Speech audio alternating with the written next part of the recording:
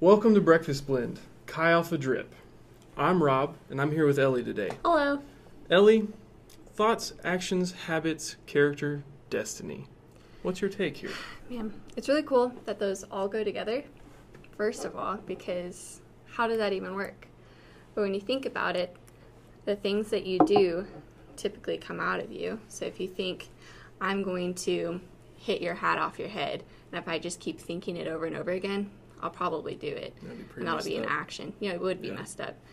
And then, did you know that it takes 21 days for a habit to form? I've heard that, yeah. And then it takes 66 days for a habit to become permanent. So it would become natural. So if I did that 21 days in a row and then kept doing it, kept hitting the hat off your head, every time I saw you, I would just hit the hat off your head. That's a lot of commitment to removing this hat. That would be a lot.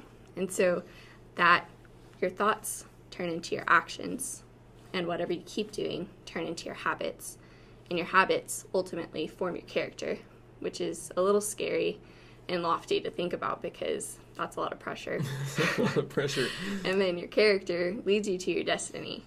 Dang. Which, if it's not towards Jesus, you're screwed. Yeah. You know? For lack of a better term, yes. You know, this is crazy because I totally could see this. I used to work at Berkshire Brothers, a small little grocery store. Yeah.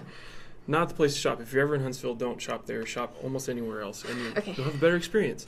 Yeah. But in my time there, I worked in the produce department, and you get a whole range of people trying to buy produce these days.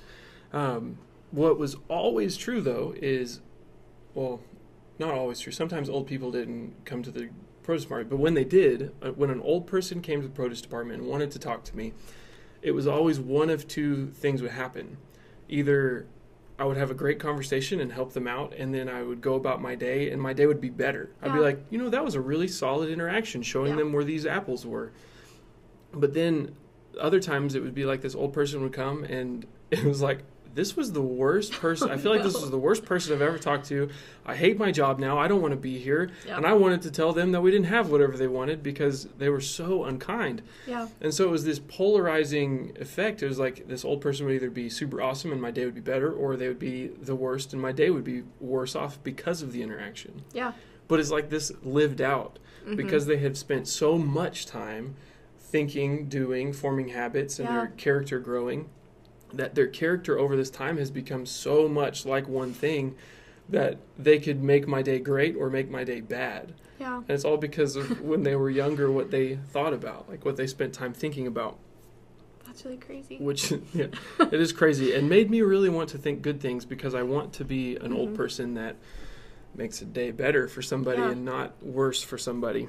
That's true. There's a saying that input determines output. What do you think about that? Input determines output. My mom actually used to tell us when we were growing up that if trash comes in, trash will come out. So depending on like what you watch, who you hang out with, what you listen to, what you read, basically what you're giving attention and energy to is how you will be. So same kind of thing, like you want to have good thoughts and you want to choose good thoughts because then good will come out, hopefully. And so that's the same kind of thing. Input, output. So if you are inputting the good things, the things that you know are right, even if they're hard sometimes, even choosing like the hard things, then the outcome will be good, which is what we want to do. We don't want to just be good people, but we want to be good for the glory of God. Yeah, and I think that makes a lot of difference, like having that motivation being like to glorify the Lord. Yeah. Because if that's not the outcome, then the base thought really isn't very good either. Yeah. Ultimately, and then it's like you set yourself subtly on a really bad trajectory. Yeah. Man, that's wild that what we think about today, and it makes sense though. Yeah. Because the scripture that says, out of the overflow of the heart, the mouth will speak. It's like what you're filling your heart up with your thoughts is naturally what's going to come out. And so if it's like selfish or if it's like arrogant or if it's just completely wrong at its root, then naturally that's what's going to come out. You can't fake it. I guess you can probably for a little while, but ultimately what's in your heart will come out. Yeah. And that's just like the reality of the thing. Yeah. In Chi Alpha, there's that ism that's Jesus needs to be our integration point. Yes. What do you think about that? It's kind of a weird concept. Yeah. Like when I Google what is an integration point, it's like business material that's way above my pay grade. Exactly. It's really funny because before coming into Chi Alpha, I really didn't have a good idea as to what that meant. I don't think I even understood what that meant, but I understood like what comes in will come out, or what you do will be a habit. But basically an integration point is what we are revolving around. So what we're putting all thoughts, actions, everything towards. Basically, why are you doing the things that you're doing? Who are you doing them for? Are you doing them for yourself? If you are, then you have taken the place that Jesus should have, which is everything in our life. It's not good. Whoops. Yikes. Quote Ellie, yikes. Yeah, that's a good one. And if you are doing things to please your friends or like your resource leader or your professor, your boss, whatever, not saying that you should not do things to like honor other people, but sure. If you're doing things solely for like the affirmation, the praise or whatever, then you're putting other people in the place where Jesus should be as well. Dang. And what it comes down to is the Lord should be the purpose of everything that we do, even if it's just making a sandwich or a cup of coffee. You know, like I'm doing these things to take care of myself so I can honor the Lord. And that's what an integration point is. It's whenever we're completely revolving around the Lord, which sounds daunting, but it's actually not as hard as it seems. Yeah. That's a crazy thought. So how would you go about making a sandwich with the Lord? Personally? Because I'm not sure. Because usually I'm making the sandwich for me. Sure. Yeah. I make sandwiches for myself as well. But whenever I'm making a sandwich, I might be talking to somebody if they're like in the kitchen or the living room with me. I might be listening to a Marco Polo or listening to a podcast or music or something. But most of the time, it's really just like me making a sandwich really quick to feed myself. And I try to not let my mind just be blank, not let it just sit on nothingness, which, think about it, your day-to-day, your mind is going to stop sometimes because you're not taking care of your kids, you're not driving somewhere and you have to like be focused on directions, you're not taking care of the things that you have responsibility for, which I don't know how often that is for you because you have a lot of responsibilities, but there's moments whenever your mind is just going to be blank. And what does your mind go to? Does it go to nothingness? Does it go to daydreams? Does it go to things that it shouldn't go to? Like, that's something that I have to catch myself with because I love to daydream and I love to like replay things in my head and try to find a different way to do it or think about something that could happen. And that's actually not glorifying the Lord because it's still revolving around me, you know? Right. And I try to, whenever I find moments where my mind is just blank, my mind has stopped, even if it's making a sandwich, to just like come back to the Lord and either just praise Him and thank Him for being able to make a sandwich, afford the things to make a sandwich, to have a house to make a sandwich in, you know, or just to invite Him to do it with me, which sounds silly, but that's inviting cool, Him in. There's that worship song, Jesus at the Center. Yeah. Center, not sinner. I always, if you slur that, that's not the right song. But Jesus at the Center, that kind of helped me wrap my mind around this integration point idea. Yeah. Where it's like outwardly, there's like in my head, there's all the jumble, all the stress, all the cares of the world. Yeah. But the outward action ultimately comes to a point where Jesus is the filter. Yeah. It's like to that filter I work, and from that filter is the right thing, is the good thing that comes from it. Similar to coffee, like you have the beans, you grind the beans, you put the beans in the coffee maker, but before you put the beans in there, you put a filter. Right. Because if you've ever had coffee grounds in your coffee, it's not a great experience. I don't recommend it. Yeah. Now, if you're going to have a chocolate-covered espresso bean, that's one thing, but when you're trying to have a nice, warm, relaxing drink of coffee, you don't want to have to chew it. Generally, I'm sure there's some people that do, but I'm not that person. Me either. So filtering from myself it has to come to a point where Jesus is the integration point, where all of the things that I'm thinking and what is coming out of me has to hit the filter of Jesus, and then from there it can be good and life-giving. Yeah. And then the same coming like towards me, so what I'm consuming, it also has to come to a point where I'm filtering it through Jesus. Like, I don't wear glasses, but you do, and they're very nice. Thank you. If you took your glasses off, your filter of what the world looks like is skewed, right? Yes. And so when you put like your Jesus glasses on, if you will, it's helping what your eyes are seeing, because it's filtering what's coming in and also filtering what's going out, which is pretty crazy. But also super important. Yeah. Like when there's that young Pharisee, man, I feel bad for the guy. He probably thought he was doing the right thing, but he comes to Jesus and he's like, I got a zinger for this guy. We're going to smoke him with this one. And he's like, what's the greatest commandment? There's thousands of commandments. Jesus, what are you going to do about this? And then Jesus is like, as he always does, acting like he's God or something. He goes, the greatest commandment is love the Lord your God with all your heart, mind, soul, and strength. And then the second one is like it, love your neighbor as yourself. And if you do all those four things, then you're doing all the law and all the prophets. Stellar move, like life hack right there. But like we're supposed to love God with our mind, which means if my resting mind isn't loving God, then it's like, ooh.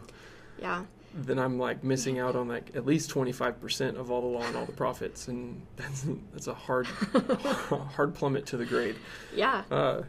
But yeah, that's crazy. Yeah, there's a scripture, I think it's 1 Corinthians 10:31, where it says, and all you do, whether you eat or drink, let it all be done for the glory of God. And that's it. Like, everything you do, if it's just sitting there, like, while you're holding Ivo and he's asleep, while you're sitting there, like, that's a time that could be spent with the Lord. When I'm driving my small group around, like, that's a time that can be used for the Lord. Or when I'm driving back to San Antonio to see my family, like, that's a long time. That's a long drive. If it's just me zoned out the whole time, that was a waste. And it could have been used for a deeper intimacy with Jesus. It could have been used for him to speak to me and, like, tell me something that he's been trying to, if I would have just paid attention, you know? Yeah. So this is probably not entirely accurate in this phrasing, but do you think, so bear with me. Okay. Do you think God experiences FOMO? Because I know I do. What do you think about that? Okay, so, you know, like, whenever your friends are hanging out and you had something planned and they know that you had something planned and they don't invite you, you're kind of like, it's not a good feeling. You didn't want me there, even though you know I couldn't be there, but it was the consideration, it was the invitation just to be with you. That's like what is so special, and I think that that's something that the Lord wants. I don't know if he experiences FOMO. Probably not, technically. Probably not. But he probably really enjoys when we consider him and, like, when we invite him. Even though he's already there, he doesn't need an invitation. He doesn't need an invitation to be here with you and me right now. But, like, asking him, like, Lord, would you come be with me? Asking him if there's a way you could do something differently, if you could serve a person differently, if you could rest differently in a different and creative way. I think that's what he really enjoys, because he gets to be a part of, like, our mundane, of our day-to-day, you know? Yeah. And it's almost like, since he's always with us and he's already there anyways, it's like when I experience FOMO, it's like I'm missing out. Like, I'm fearing the missing out. And so it's like something that's happening away from where I am. But if God's always with us, Jesus is with us right now, then to do something without him is like, it's like even a step further, where it's like, you know, you're here, but I'm just going to kind of ignore you and do my own thing. And that's weird. That's awkward. Like, that's awkward. It's like if you apply it to any other situation, like with people we can see and that are, like, physically next to us, it's like, that's weird. Yeah. It's like a weird thing to do. So our resting minds, like putting them, like, on God, that makes me think of Philippians 4:8. And it's like, I love cheat sheets. Like, I love, if somebody's going to ask me to do something, I'm like, please tell me how to do it, because I feel like the biggest idiot when I'm like, oh no, I need to do something, but what? Yeah. Like, they've told me what success is, but I have no idea how to get there. Thankfully, God doesn't really do that with us. Praise God. But Paul says this. He says, finally, brothers and sisters, so it's just us. Finally, people, Whatever is true, whatever is honorable, just, pure, lovely, commendable, if there is any excellence, if there is anything worthy of praise, think about those things. And if you practice these things, the peace of God will be with you. Like, that's pretty nice. Yeah. But it's like, okay, well, there's a really good filter of, like, what are good things to think about. Yeah. And you gave some great examples, like listening to worship music, sermons, podcasts, just simply, like, inviting God to be there with you while you're making a sandwich can take it from just making a sandwich to spending time with Jesus making a sandwich. Yeah. That's way better. It probably tastes better, too. Made with love. Yeah. That'd be Maybe really that's good. how my mom did that. I don't know. But whenever also, they say made with love, it's because they invited Jesus. Dang. Thanks, Mom. That's the secret. Yeah, we found it. That's the secret to making the best sandwiches. What's cool is, so we have this list of this filter of what kinds of things to think about. Yeah. But what's even sweeter about it is the promise that comes with it that then the peace of God will be with us. Oh. And it's like thoughts, actions, habits, character, destiny. Do you want a destiny and a character that is rooted in the peace of God? Or do you want a character and destiny that's rooted in our own anxieties and stress? And it's like, there's a clear choice here. Yeah. But it's so easy to not develop the discipline, right? To set your mind, because that's where it all starts. It's like these huge, big ideas ultimately glorifying God or not, but it all starts with our thoughts. Yeah. Dang. It's crazy. That's wild. Have you found it to be a pretty big challenge, or is it something that's pretty natural to you these days? These days, it's more natural. Definitely when I first came to college and was really walking with Jesus, it was hard. But now it's easier and it's more exciting to ask the Lord in, just to do something differently, like asking him how I can rest differently, because whatever I was doing, because I was doing it in my own strength and in my own ways, wasn't working. And whenever he's a part of it, it's so much better. Yeah. Well, that's awesome. Yeah. It's been a good conversation. Yeah. We'll see y'all next time on The Drip.